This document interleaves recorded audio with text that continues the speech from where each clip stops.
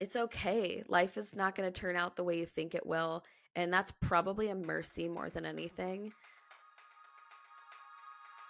When you think about Greek life, Christian faith might be the absolute last thing that comes to mind. But we not only believe that it's possible to be Greek and Christian, but also that it's the best way to experience Greek life and grow your faith. We have real, honest conversations about how to approach Greek life from a Christian perspective, including things like recruiting and pledging, drinking and drugs, sex and dating, leadership and philanthropy, and much more. This podcast is by Greeks and for Greeks. Our hosts and guests are all members of fraternities and sororities who collectively have decades worth of experience living out their faith in Greek life. Welcome to the Greek and Christian Podcast. Hello, everybody. Welcome to another episode of the Greek and Christian Podcast. I am your host, Allison. And if you are just joining us, so I'm a Pi Phi alum. I've been the host of this podcast for several seasons, and we are at the start of a new season, or at the middle. So we're at the middle of this new season all about sex. So if you follow us on Instagram, you know that we asked for your thoughts on future seasons of the podcast. And overwhelmingly, you wanted a season on sex and relationships. So here we are. And this week, we are talking about dating and single life. So many of your questions revolved around dating and being single in college. And maybe you're loving that single life right now, but maybe you're feeling discouraged by the lack of romance in your life. Or maybe you're somewhere in the middle. So this week, our guest literally wrote the book on singleness. And I'm super excited to welcome her now. Hey, Bridget. Hello. Welcome to the Greek and Christian Podcast. It's so nice to be here, yeah. Yes, Bridget and I go back. We've known each other for a number of years, but I'm really excited to talk you up. So all of our guests are pretty awesome, and I strive to help our audience understand how amazing our guests are. So can I be your hype woman for a minute? Absolutely. Oh, good. Glad that you said yes. I don't know anybody who would turn down having a hype woman or hype man in their life. Yeah, me either. So Bridget G is our guest. She went to school at the University of Arizona in Tucson. And she came on staff with InterVarsity right after she graduated. So Bridget wasn't Greek in college, but she loves Greek students. So she led numerous Bible studies for Greek students over the years at both Northern Arizona University and at her alma mater, the University of Arizona. So I love it. Her and I got to spend a lot of time together in circles of people working with Greek students and ministering to Greek students.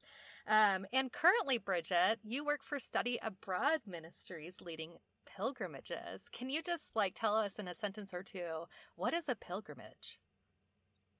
Yeah, so pilgrimage is an ancient practice, not just in Christianity, but we offer these pilgrimage programs. We call them journey or journeys, and right now we have one in Italy, one in Ireland, and one in Spain, where you just can connect to kind of like ancient Christianity, the stories of the saints and the land and your body. And so it's kind of like a different offering than just traveling around when you're studying abroad. And they were originally for students and still are, but they're basically open to anyone who's remotely connected to InterVarsity. So I love that. Yeah. And what's the pilgrimage that you just went on with some students? Yeah, this summer we did our first ever Camino de Santiago global program. And so for 3 weeks, we walked 300 miles across northern Spain. And you just meet people from all over the world who are kind of all over the spiritual map, even Christians, Catholic, non-Christians. And you're basically walking and having these really wonderful spiritual conversations the whole way.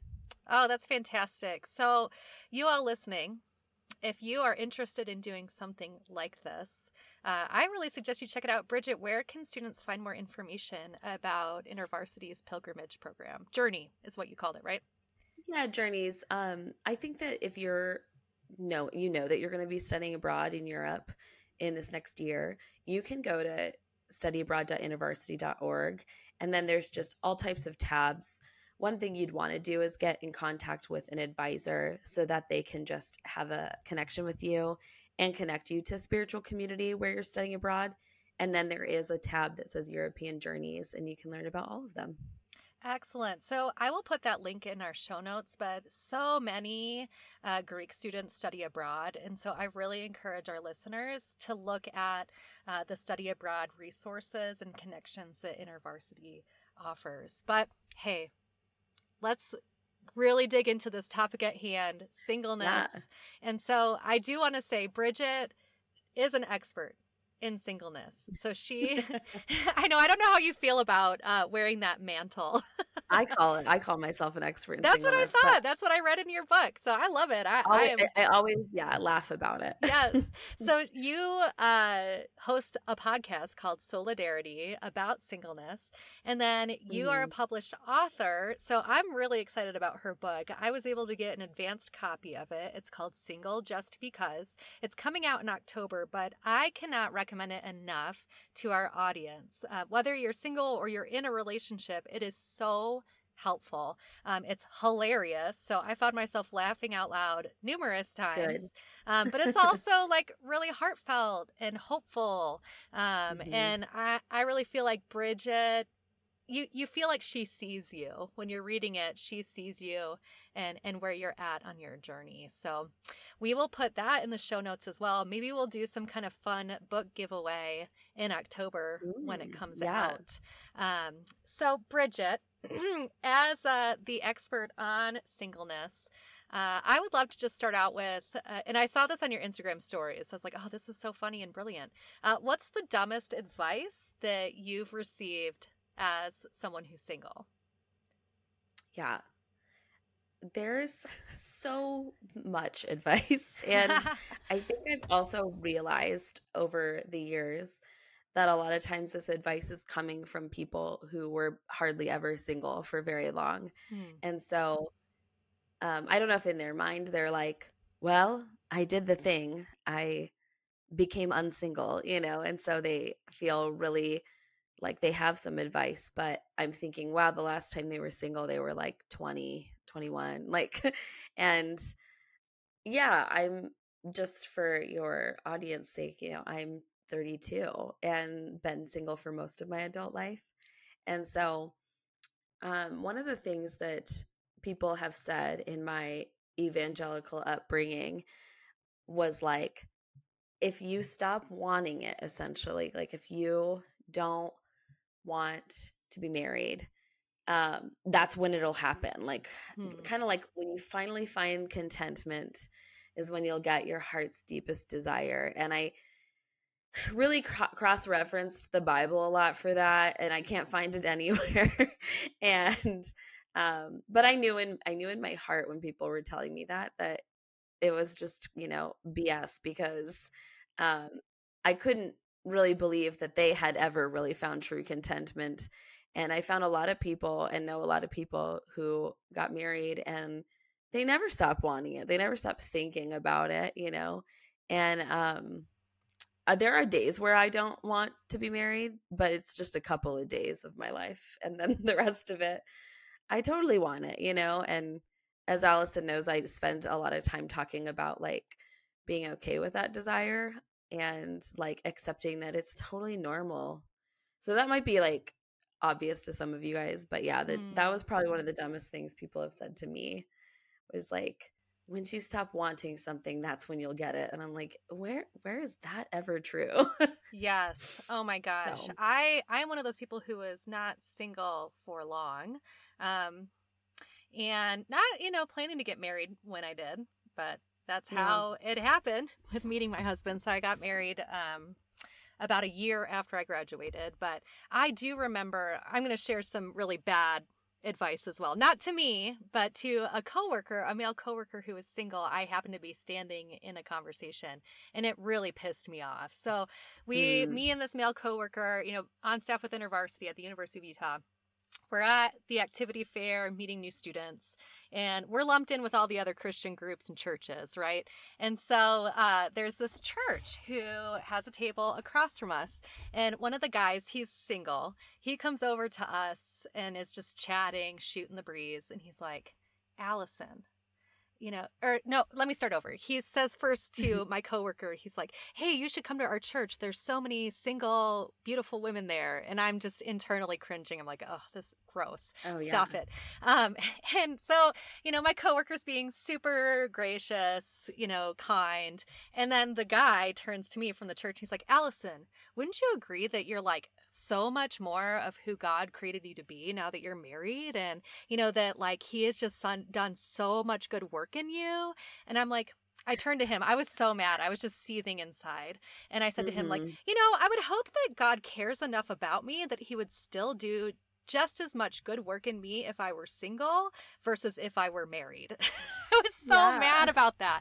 And so I think you raise a good point that there's just a lot of unhelpful, maybe unhelpful at best and really damaging at worst, the messages we receive about singleness inside and outside of the church. I think God has something more for us, which I think you explore in your book.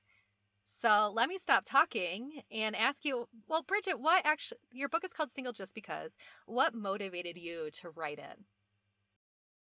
Yeah, I think that even back in 2017, when I was essentially approached about writing a book, I really felt like, man, we need more positive content around singleness that isn't about what you were just saying, like waiting or preparing for a season of marriage, but just to really cheerlead and encourage people in their singleness. I'm going to say while they're single, because most people do end up getting married anyway at some point, but culture is shifting and changing. In my adulthood, the age of first marriage has risen by years, which like before my adulthood, it would just be little inching months up, that women and men would get married in their first marriages. And now it's like both toward the end of the 20s. I think even maybe for men, it is like 30 now. And so it's kind of funny because the longer I've been single, the more people are also single with me in a way. And I think I'm talking like both Christian bubble that I've lived in, but also the like wider cultural phenomenon. What it came down to was that in 2020, I had come back from a sabbatical. Obviously, we were all in the pandemic, and I moved back home to Tucson, and my friends were kind of busy living their lives, and I didn't know what to do. And part of it was some of my friends were busy with their new boyfriends that I'm like, how did you get a whole boyfriend during the pandemic? Like, I thought we weren't supposed to like touch each other, and breathe the same air. And then a lot of my friends were being really careful, like because of COVID. And so I was sort of lonely, but just like contextually lonely, it wasn't really like this deep sadness. It was just like, okay, well, I'll just wait out the season. And so, yeah, I started writing the book. I say some of this stuff in my book, like the best thing I have to offer is me and my story, just like the best thing you have to offer is yours and who you are. So that's what got me to do it. And I don't know, I just love talking about this stuff. So I'm like really honored to be here on this podcast too. Well, I want to start with one of our audience questions. So when we asked, people to submit questions, one of the questions that came up a lot, and what I really love about your book is you kind of address this like right off the bat in the book. But one of our audience members asked, what if I never find a partner and I'm single forever?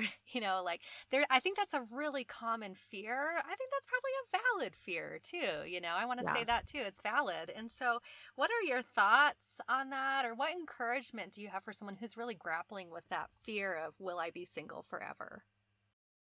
Yeah.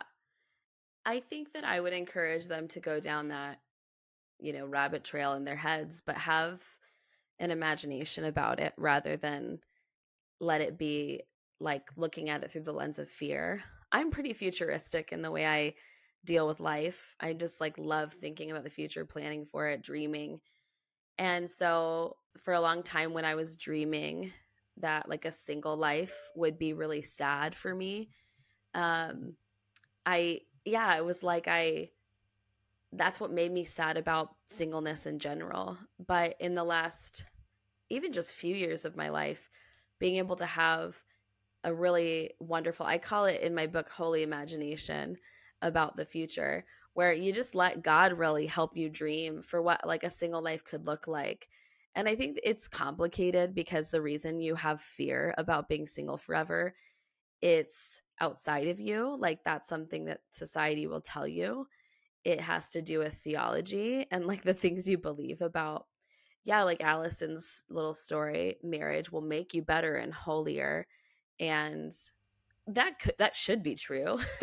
I think in your best case scenario about marriage, but yeah, we're basically taught some of these false things about how marriage is the um grass is greener on the other side, and it's not necessarily. And then also I just want to like, this is my tiny bit of advice in that direction, is what are the things you think that a marriage would offer you that you can't have in your singleness?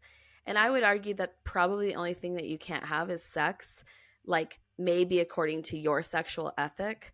But a lot of Christians be having sex, and we know that. We know that. So I don't want to be like naive here thinking like you're not even getting sex because you're not married. But I address that in my book too. Yes. Yes. Yes. Yes. So, yeah. Yes. Well, and we've been talking about that this season about a sexual ethic, but I really appreciate your candidness about that, and yeah, I mean, I think you're right. I think we try to find these different things that we think will complete us, being married, having children, having the dream job, or, whatever that might be, an experience that you're looking for. And I think that's I think that's something that we can easily get caught up in, rather looking, okay, how is God completing me now in this, where I'm at right now? Yep. And that when people ask me to sum up my book, the thing that I say often is that it's a book about who will I be if I don't get the one big thing that I want. And so you just fill in the blank. And, Allison, you said you cried at the end of my book, and it's probably because you're resonating with the fact that like there is something that you've dealt with before of wanting something for a long time that you didn't maybe get at the time that you wanted it. And a lot of times I think we let that crumble our relationship with God rather than draw us nearer to him. And so that's like my desire is, how do I help people also draw nearer to God in the midst of not getting what they think they want the most? And because life isn't, I mean, what a trap to think life is about getting the thing you want. Because it changes season to season anyway. So absolutely. Well, and right now, I'm a mother. I'm a new mother. Yeah. I think our podcast knows this. And that is the thing that, I was like, God, will you provide this? And really came to a moment. I mean, I resonated a lot with your book of turning that desire over because it wasn't happening when I thought it would. Yeah. And it felt like there wasn't hope that it would happen for me. And I did go down that rabbit trail of, what would this mean about me, God, if I am never like a biological mother? What would this mean about you? How would my life look? And I do think it's important to do that. I think sometimes we don't face those questions because we're afraid of the answer. We fear for the worst. And God brought me a lot of freedom in that I would still be whole and complete as his daughter, even if I never became a mother, if that dream did not happen, and that he would give me a beautiful and whole life, which is something your book talks about. But now as a mother, when you get what you think you want and need, and I don't feel any shame saying this, like, it is hard. And there are many days where I'm like, what did I do? I mean, I love my son. That doesn't mean I don't love my baby, but it's just, what did I do? So yeah, I think there yes, you long for these things. That longing and desire is good, but yeah, I think there's more to the story, and life is not all about, like you said, about getting the things that you want. Yes. So I would love to hear, though, what do you most love about being single, and how have you grown in your faith while being single? Yeah. I think that, I think God worked it out the way he did for my book to come out this year, because I know we just like barely touched on what my job is, but I get to lead these pilgrimages in Europe where I get to have a front row seat to people's spiritual walks. And I think one of the things that is helpful about being single for me is that I do think people get excited about hiring me or dreaming with me about where I could go and what I could do because I'm a free agent. And so I think there's something about that I've especially embraced this past year, that I'm free to offer my time as a great resource. And I most recently, I feel like God had put it on my heart to use my home as a offering of like resource. So I'm really lucky and crazy as a millennial to have owned a house, got to buy a house before the market got crazy. But it's a 3-bedroom, 2-bathroom house. And so for the most part, I've had students and other staff workers and friends live with me. And then now in the season of traveling a lot, I felt like God was inviting me to offer my house as like affordable housing for refugees. So there's a refugee family that lives there right now. And I can like happily be like, I don't need my little castle because it's too big for me, kind of. And I can offer it to this family who, it's a good stopping ground for them right now. And so I think that's what I'm like really delighting in lately, is that the offering I'm giving is like, I wouldn't be able to do it, I think.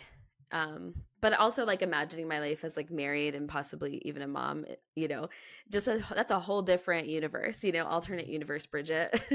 But I wouldn't be able to give all of these things. So I think that's the hardest thing for me about motherhood, is that I feel like I don't have as much to give as I used to be able to. Yeah. So, but I love how you talk about what you can do as a single, the freedom that you do have, because I think sometimes in relationships, dating, and single life, a lot of the messages we can hear from the church is, this is what you can't do. Don't.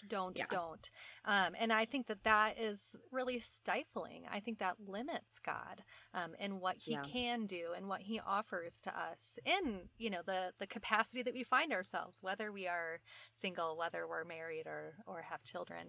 And so I appreciate you talking about the opportunities that you have. I was struck by this quote in your book. I'm going to read it. It says, okay. American Christianity in the early 2000s was so busy trying to get us not to have sex that it forgot to teach us about healthy dating.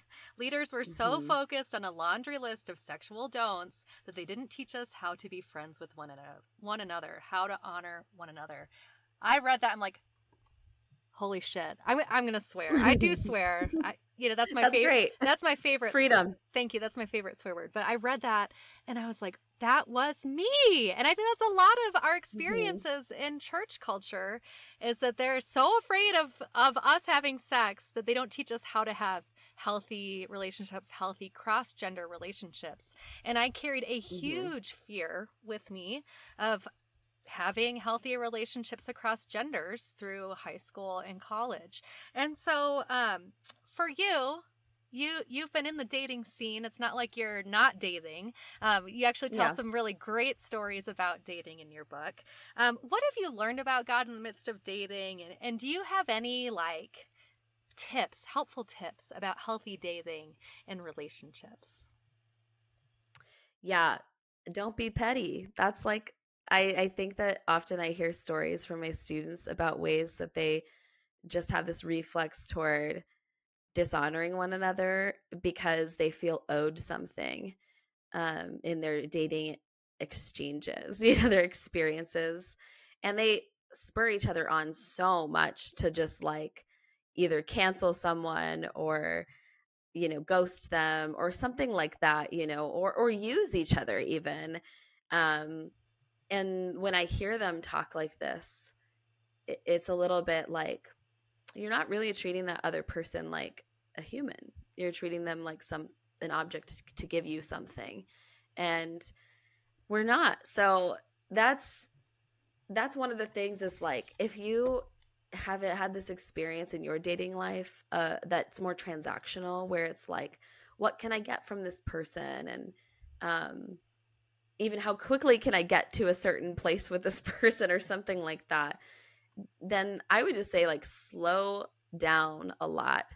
And how do you remember that this person is like, they have a story, they have lots of things to offer, and you don't know if they have anything to offer you yet because they don't live for you. You know, that's like the fact of the matter. And I believe a lot in like compatibility and even timing when it comes to dating rather than like soulmates or something like that. My listeners of my podcast know that I've just been like, soulmates don't exist. I actually think they exist in like friendship more. So I think like the thing that I say in my book, because I was asked to write about dating, I actually didn't really want to because I'm like, I'm not talking about dating. I'm talking about singleness, you know, but dating is a reality of singleness. Not for everyone, but for a lot of people. The thing I invite people to do is to honor and dignify one another. And so my question is just like, in your dating experiences, are you honoring and dignifying this other person?